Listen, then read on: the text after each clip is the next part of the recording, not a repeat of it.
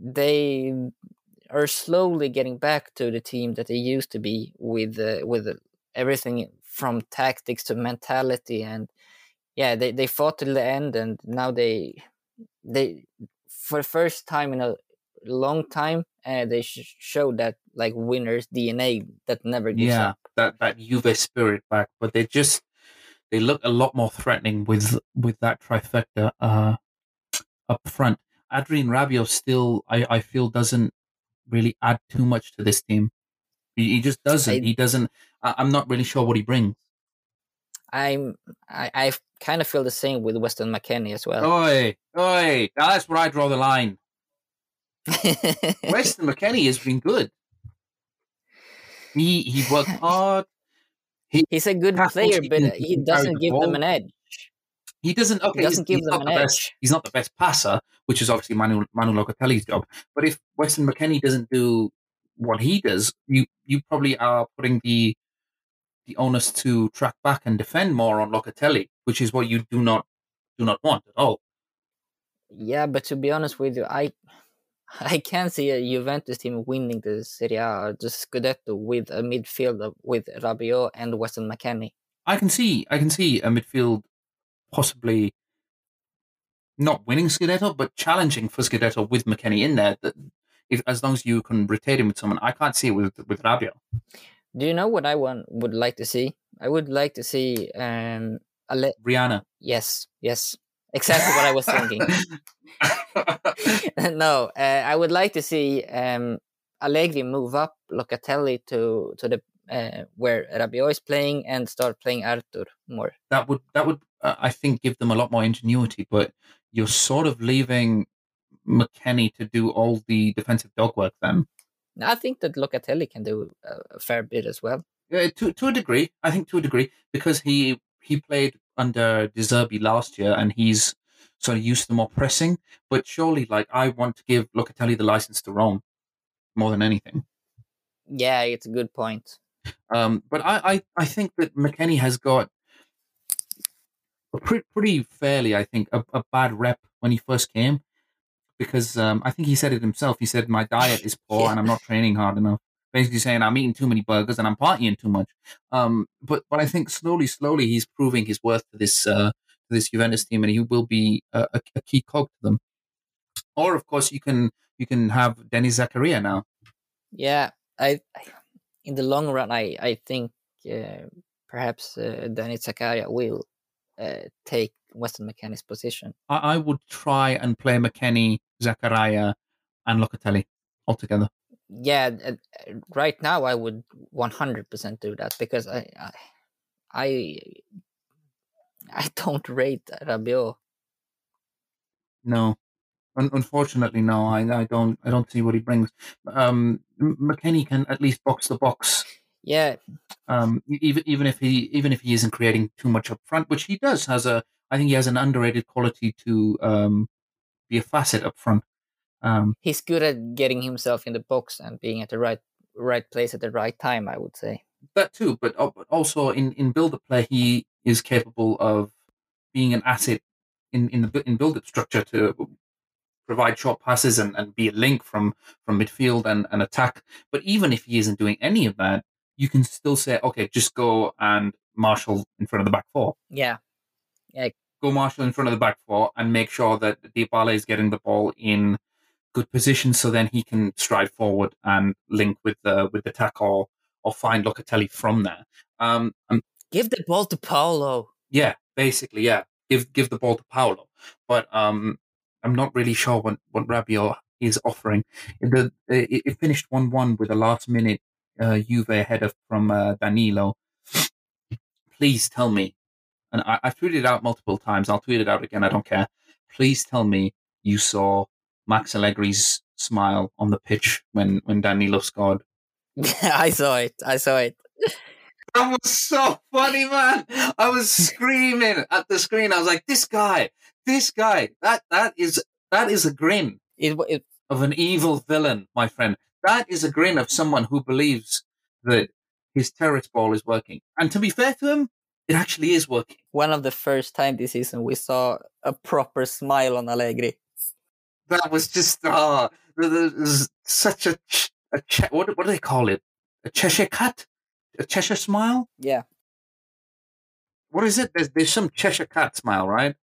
I'm not sure I know what you're referring to. Oh yeah, I forget you're Swedish.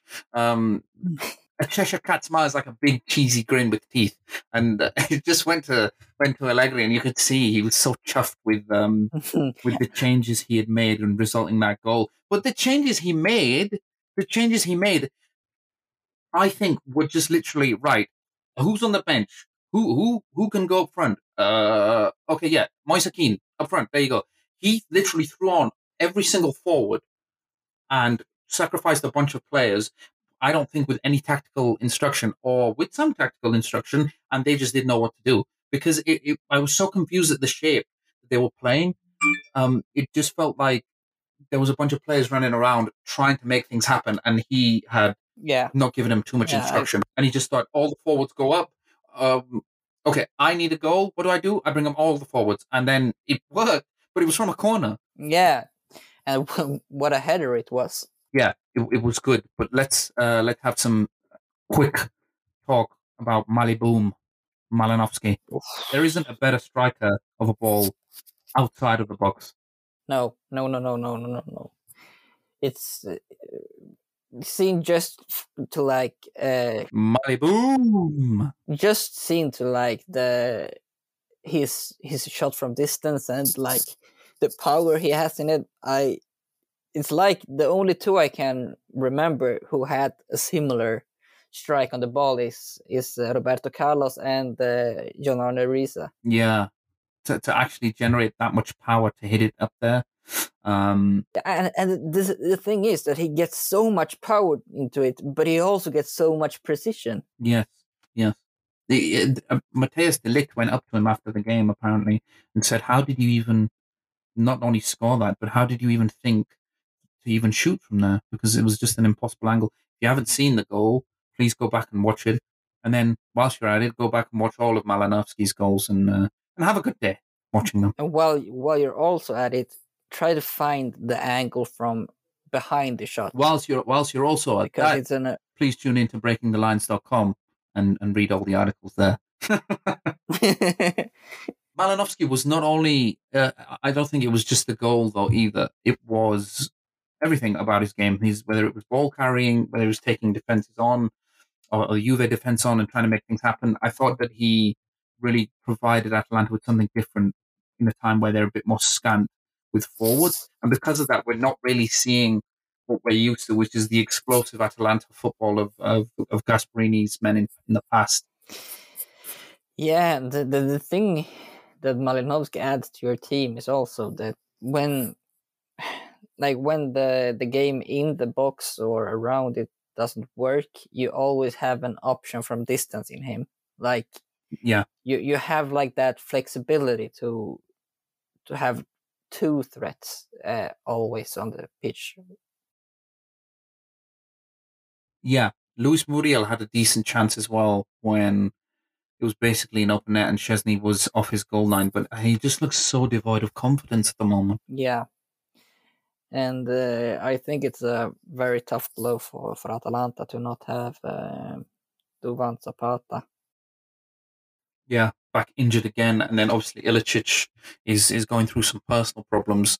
Papu Gomez's move last year wasn't felt because Malinovsky and Muriel stepped up, but this year it hasn't been the case. So Atalanta is still well within a shot of Champions League football, but they need to start scoring more goals again. And in order to do that, I think somebody like Jeremy Boga will have to step up more than new signing.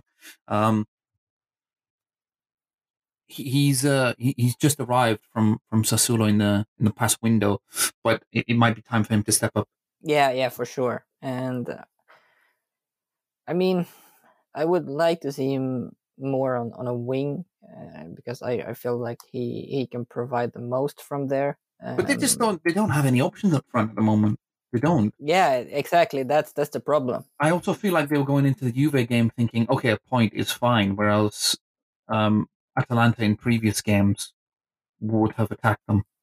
For sure, Atalanta has that mentality to never back down from any game, and yeah, I also feel like they were pleased with 1 point here, and that they got. But I mean, if I were one of their one, if I were a supporter of Atalanta, I would feel robbed. Not only is the title race hopping up. Oh, sorry. Let me do that again. Lots of mistakes today, huh? One of those days. Yeah, one of those days. I didn't sleep much, man. I didn't sleep much. Yeah, me neither. I'm also a bit off today. No, how come you didn't sleep much? I came home late from work, and I really had a high gear in, and needed like 2 or 3 hours to calm down a bit. It was so much to do at work last night, so. Well, yeah. I mean, let's not waste too much time, but like we'll get the Milan done and then get the relegation stuff out of the way. Yeah. Shit, I don't even know what I was meant to say. Shit, what were we talking about? We've talked about the games. Lazio, Napoli, Juve. Okay, yeah, no, I'm fine. I'm back in now. Cool. Not only is it heating up at the top, it's going to be a tough fight for the Champions League spots as well. Roma are on 40, 6 points behind Juve. Lazio on 42, 4 points behind Juve. Atalanta on 44 with a game in hand, 2 points behind Juve. It's nice that we can have not only a title race, but we can have like the Champions League fight as well, and a fight at the bottom. Milan picked up a nice routine 1-0 win against Sampdoria. Created plenty, could have scored more. What did you make of it with coming in with Maxi on the Milan watch? Yeah, almost exactly what you said. It was a routine win, and nothing more, nothing less. And maybe Milan could have scored 1 or 2 goals more, but also in the past, Milan has often struggled with the early kickoff games. So a win in an early kickoff game for Milan is always a good win. And now they're up in the lead in Serie A, and I think that everyone in the red part of Milan is happy at the moment. Yeah, good things are coming. Yeah, and speaking of good things coming, yeah, a bronze. Well, is he bronze? Yeah, I guess he's tanned. A bronze blonde bomber signed, sealed, and delivered a new contract. Theo Hernandez. Rejoice, friends! Rejoice, Milan friends! Such an important extension for Milan. I tweeted about it like. It's getting back to where they were step by step. First off, they qualified for the Champions League last season, which was like the first target they had in mind. Now they have re-signed Theo Hernandez, Rafael Leao, and Ismael Benacer has contract extensions on the way. Like getting to keep those key players are perhaps the next step. It's so important that they can keep the core with the key players, and both Theo Hernandez and no wait, I thought wrong, but Theo Hernandez, he's such a, like, in Italy it's called bandiera, really like a good represent for Milan. Bandido. I'm joking, he's not a bandido. He could be. But yeah, could he? Such an important re-signing for Milan, and re-signing Benacer and Leao would be vital as well, because wow, Rafael Leao these days, what a player! Yeah, I think brick by brick, like you said, these are the next steps. Young players getting tied down to sort of big contracts, and hopefully you won't lose a player for free this time. I think Milan will do that. If he does decide to go. Obviously, you need to sort out Frank Kessie's contractual situation as well. But you can sort of see what Maldini's doing. Because he was booed when he entered the pitch at San Siro this weekend. Yes, he was. I think fans are just tired of the saga, really. Yeah, I think it's a lot of PTSD it's from worse when your form is bad. It's worse when your form is bad. It's all right if you're playing well and you're still in the press, like, oh, maybe I'll stay, maybe I'll go. When you start playing shit, like that's when it gets worse. Yeah, and I think that not only does this remind Milan of the Çalhanoğlu situation, but I think this is harder as well because Kessie has always been such a how should you say, acting almost like a fan of the club, saying that the Milan he's always acted like he's in love with the club. Like saying stuff like the Milan shirt is like my second skin, I bleed red and black. Second skin. Yeah, and these kind of things. So, like, if you had Frank Kessie as a playable game character, you could play his second skin and be the Milan. Exactly. I think that's what was it Halo or like one of those games where you could have a cool ass skin? Yeah, and all these other like all these yeah. So yeah, I think that that this situation is a lot more hurtful for Milan supporters than the Çalhanoğlu situation last year, because the Çalhanoğlu situation you more or less only get tired of. Kessie leaving would hurt more. Yes. Do you think he will leave? Yeah, I think so. If he wanted to stay, I think that it would have been no problem to sign a deal with perhaps a bit less than what he wants in the salary. But yeah, he wants a bigger contract than Milan can offer, and he can only get that in the bigger clubs like Barcelona or the Premier League. Bet my money on that Kessie leaves. Elsewhere, the biggest results this week, I felt, were a massive win for Venezia in Turin against Torino, 2-1. Let me see if I can pronounce this right. Domen Širniković scored in the 46th minute, right after halftime. I don't know if anybody hasn't seen this goal, please YouTube it. Smacks it top left from the cross coming in on the left. Big win for Venezia. You could see how big it was because all of them at the end of the game was celebrating like mad. That lifts them to 21 points now, level with Cagliari on 17th, and then from up there it's Sampdoria on 23 points. Yeah, to be honest, I think that, like, solely speaking from like performances this season, I don't think that Venezia should be where they are. I think that they haven't been bad or awful at all, and they have a very sexy kid. 4 of them. But Napoli have 11. It's a competition. No, I think that they've caused trouble for even the bigger teams, Venezia, and I think they should be above the relegation zone, and Cagliari should probably be in their place, but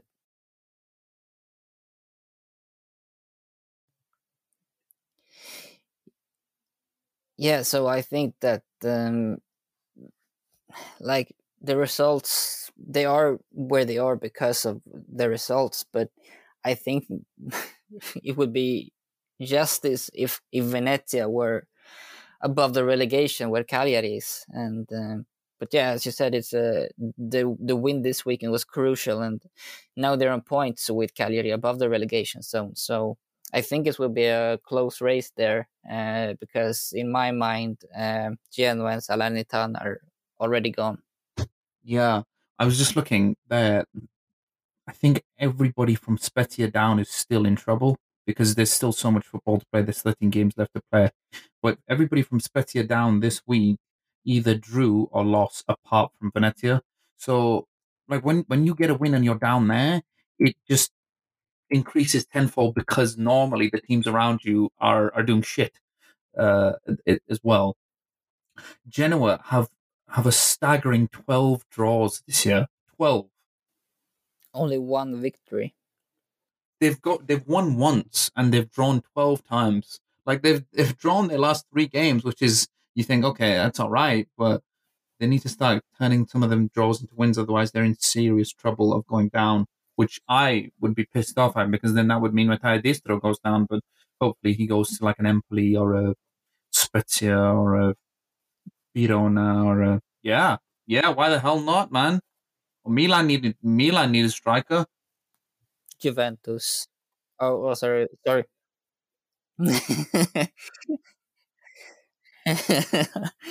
Yeah, but to be honest, I think that Sampdoria will turn a bit from here on out. I think I think Sampdoria will be fine. They've shown progress, or at least signs of progress now. When Gianpaolo is back, I think they played a good game against Milan. I thought it was okay. I thought what they were trying was very interesting. I thought they tried to press them high, which again, I thought, okay, all right, I see you, Gianpaolo. But then I was like, well, it's Milan, so they're just going to pass through you, which is exactly what happened. But at least they tried different things. I also think that their team is way too good to go down. Like way too good. Like some of the players they have: Tosby, Sensi, Caputo, Gandrava, Ekdal, as well, and of course the OG goat Quagliarella. Like I don't see Sam going down, and I'll be very sad if they do go down.